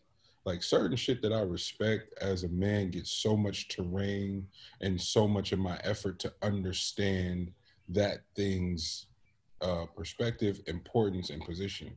Like I'm not going to start by questioning something I respect. I'm going to start by exploring something I respect. And questioning and exploring is two different things. Questioning is written in some defense, some disdain, a little bit of disdain, and a little bit of unwillingness to bend and be agile, both emotionally and mentally. Whereas exploration, I'm just open. I'm open. I'm open to being wrong. I'm open and like even if I'm kind of right, going to figure out why that was right. Because 9 times out of 10, we don't even really know.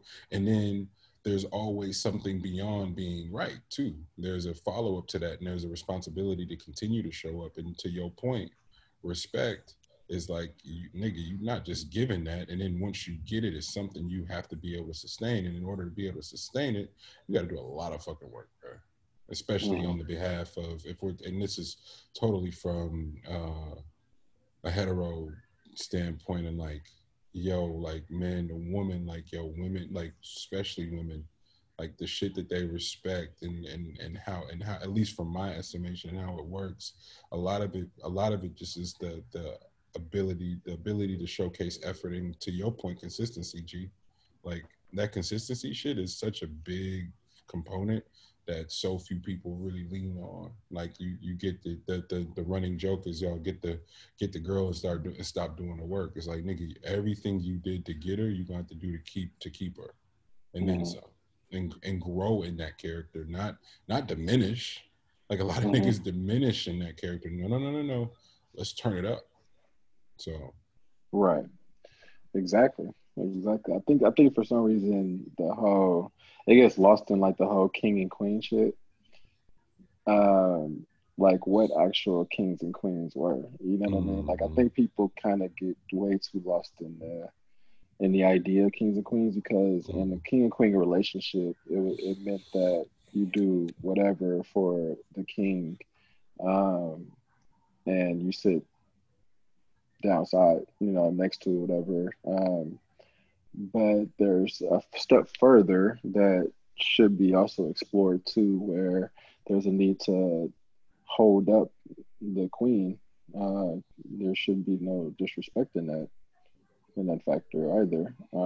In order for them to be operating at maximum capacity, to then do what needs to be done in that role, to help out where the king is. You know what I mean? Like, how do you think that you can go away from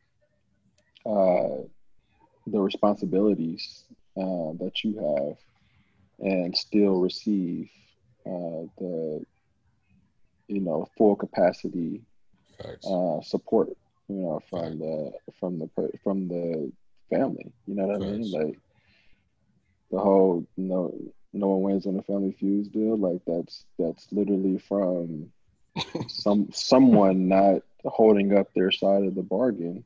And therefore the entire establishment crumbles, and there's a lot more that goes into it, and it is work, but if we're in this mind state where of like having to do things and enjoying the process, this shouldn't be any different.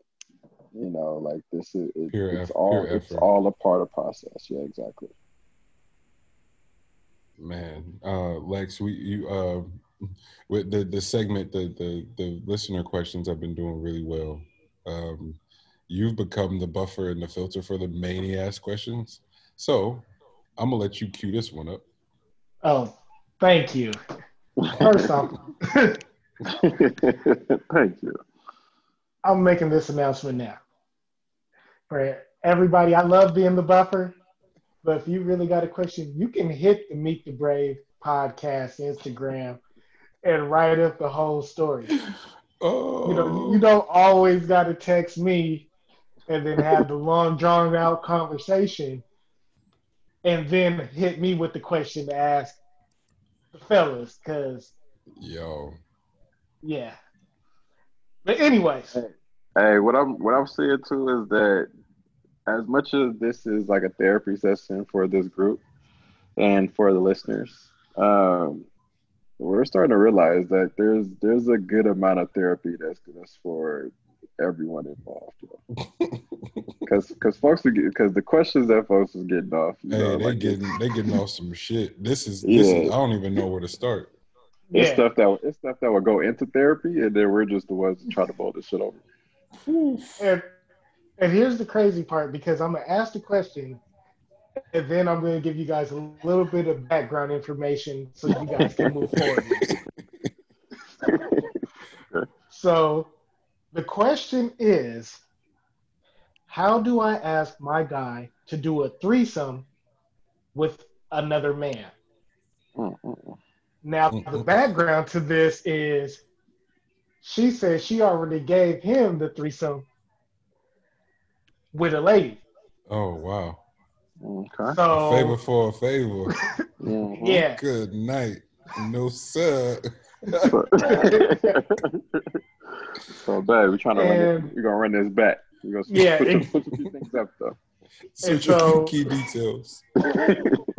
Again, I didn't answer the question properly, so he tossed it to brighter and clearer minds. Oh, you got to start with what you said. For sure, dude. What I said, because she said that they worked out a deal, and so this is the second part of the deal. First of all, working out a deal is crazy. Paperwork. Somebody saw the deadline? Hey, I guess so.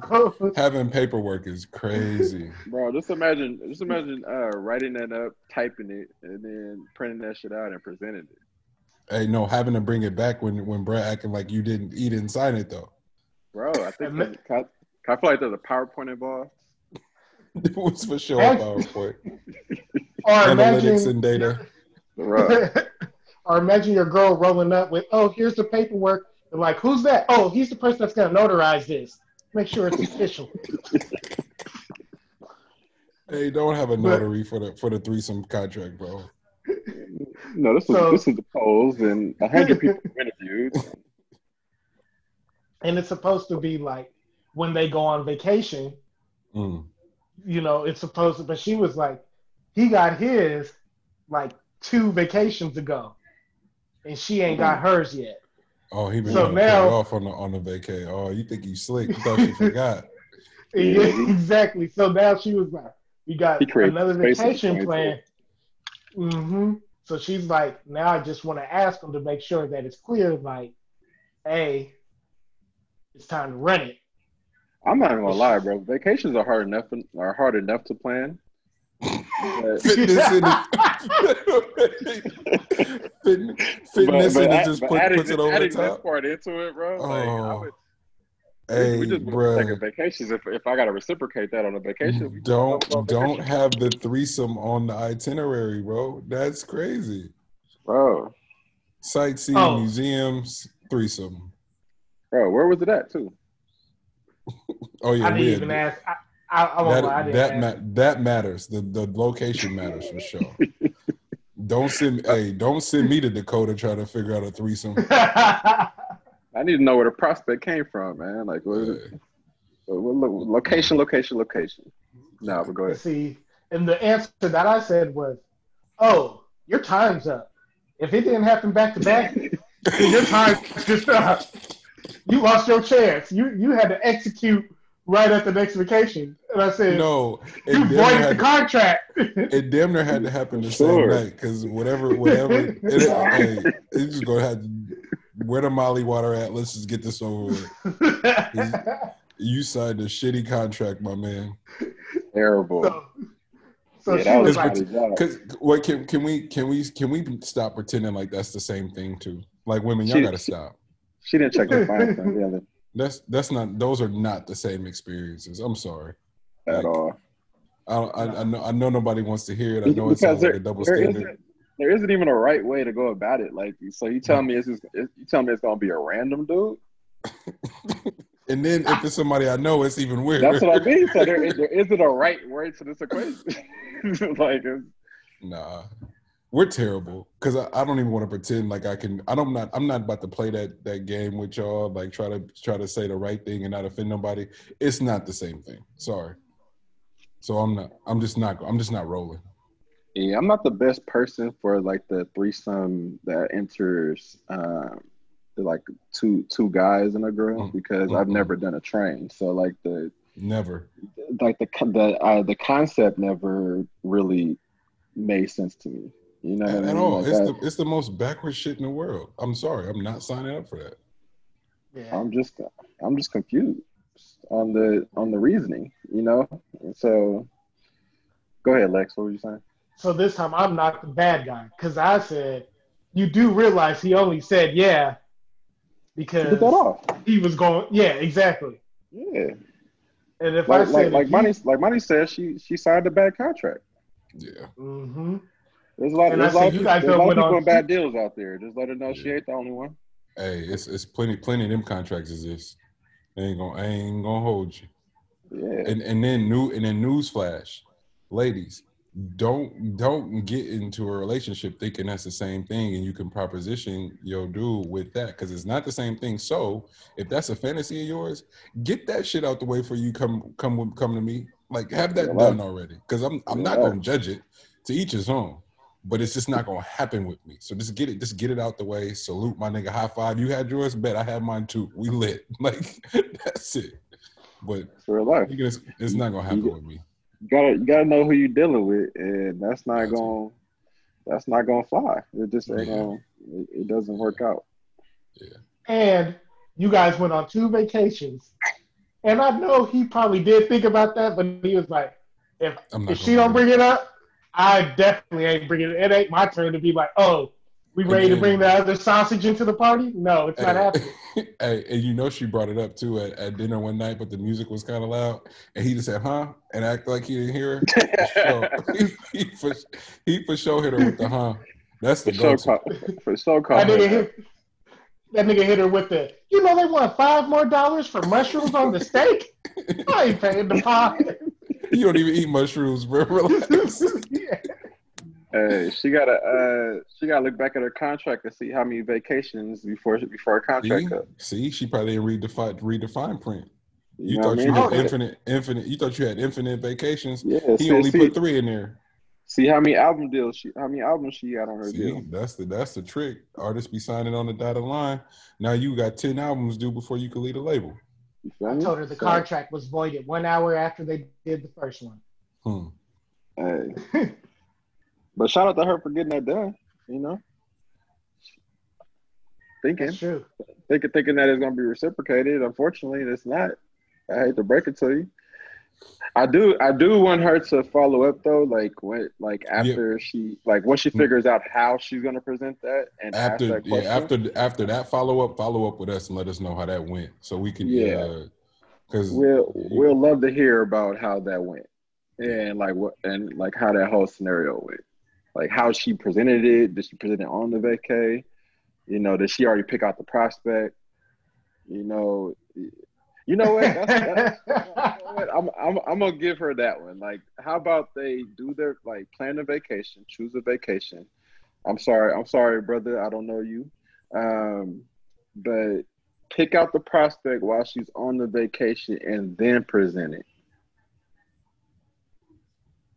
That's actually a good idea. While you was talking there, I thought of a sicker one. She go on the dating service. She find a dude where they're going to for the vacation, and then she pop up at the bar with her nigga and be like, "Oh, I think he would be the one." Oh, just walk him into it. Mm-hmm. That's dangerous too. Because if she already picked Bro out and Bro no, I don't know how that's supposed to go afterwards. Like once, because her dude is obviously gonna say no. But other brush showed up thinking it's going down. So like this whole little that whole little back and forth is gonna be interesting. So if you want either one of those, now she damned if she tries the surprise attack. Because now he's got full leverage to act the plum fool. Oh, you just gonna surprise me? No, Leah. So please don't do the surprise. Don't do the surprise. Nah, but the surprise without him knowing, and she acting like she don't know the nigga though. Oh, okay. Okay, that's the script. We got a script we're running off of. So bruh got to fully act like it was no communication. So she okay. Just finesse the play. Yeah, I like that exactly. plan. I'm with that plan. It ain't gonna work, but I'm with that plan. I told her the contract was bad to begin with. Because she got to think about what role does she want this new guy to play in this threesome. My imagination is going to the sickest shit, and it's just not that's something. all that's running through the guy mind is like, what role you want to play? You want him? I mean, he could be. So if we had a hotel room, like we had. Oh my god, I can't. If we had a hotel suite, if you really needed this to get back, then yes, he could come into the hotel suite. We go into the room, and my nigga can listen from the living room. That's all. Gee, you out. So that's the role that he could play in the threesome. Oh wow.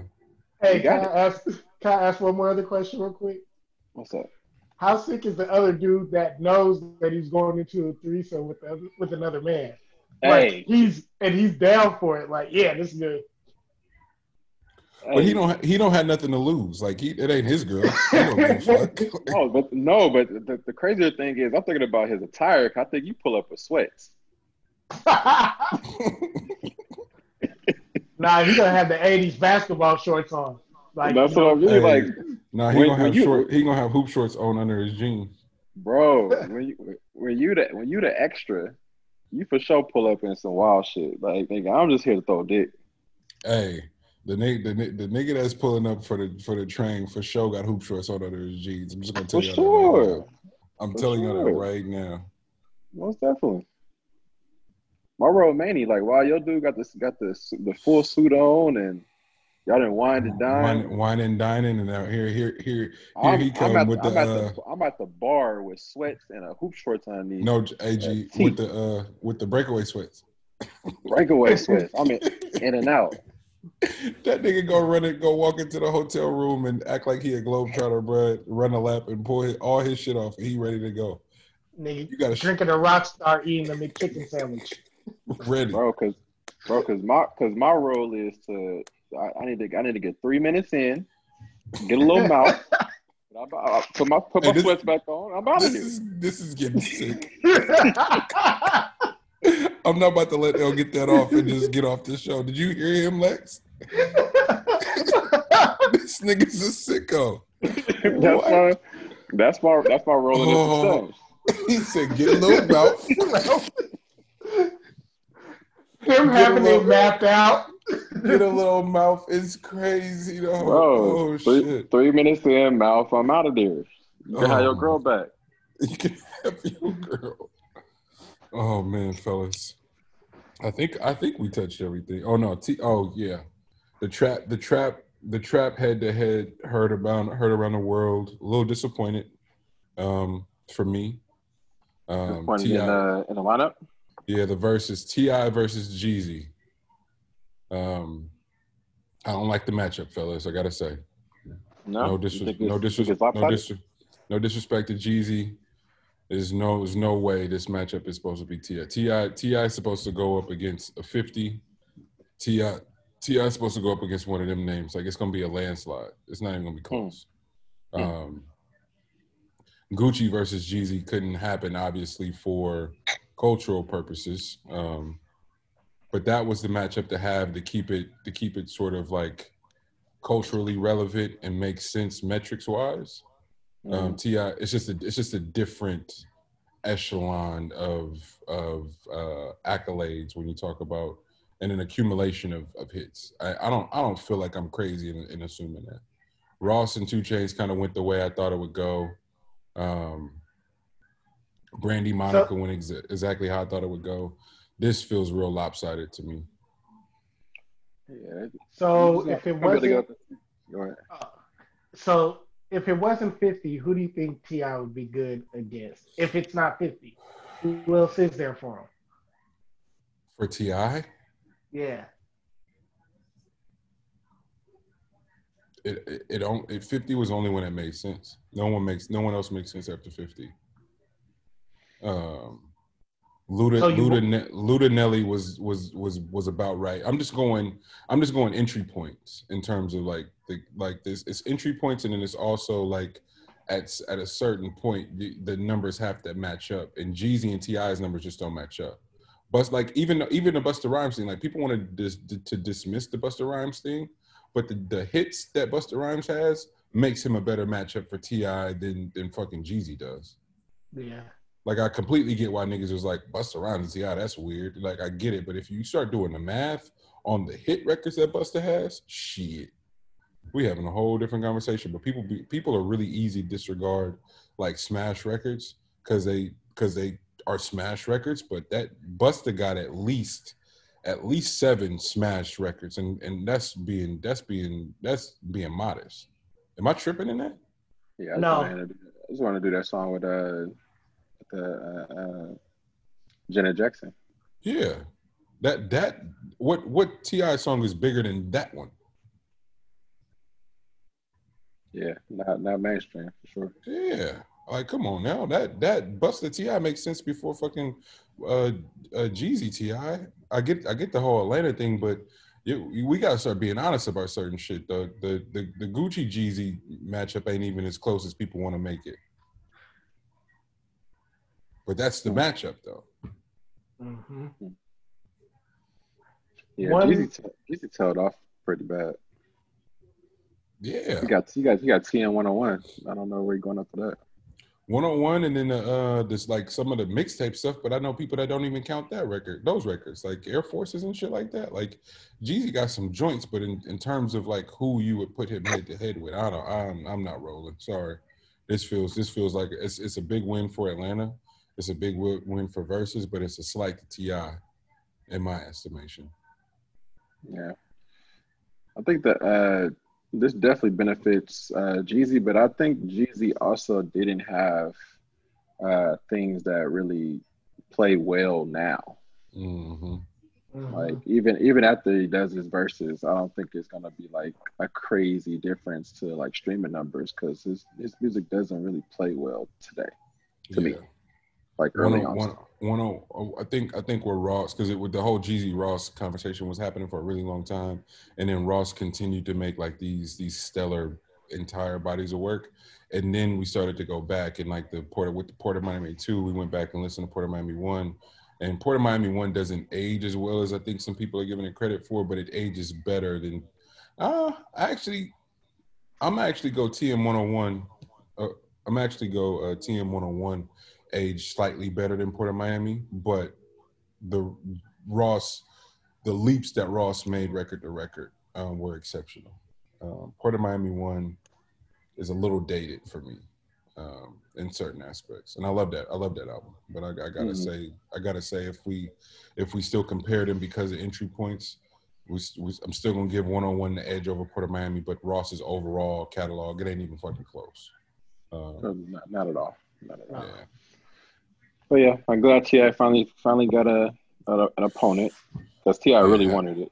Yeah, like, have fun, buddy. It's like I said, it's gonna be really wanted an opponent. Yeah. You guys are gonna think I'm crazy, but for some reason, what popped in my head would always be T.I. versus The Game if 50 didn't take it.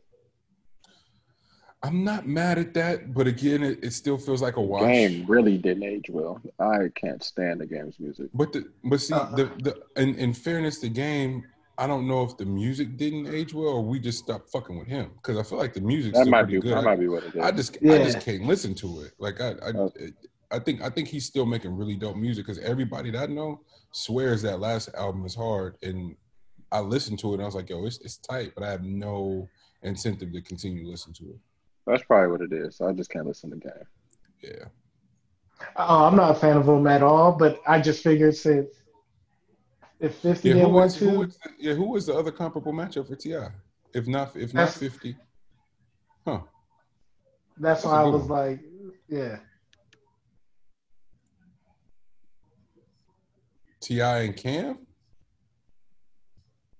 No? No?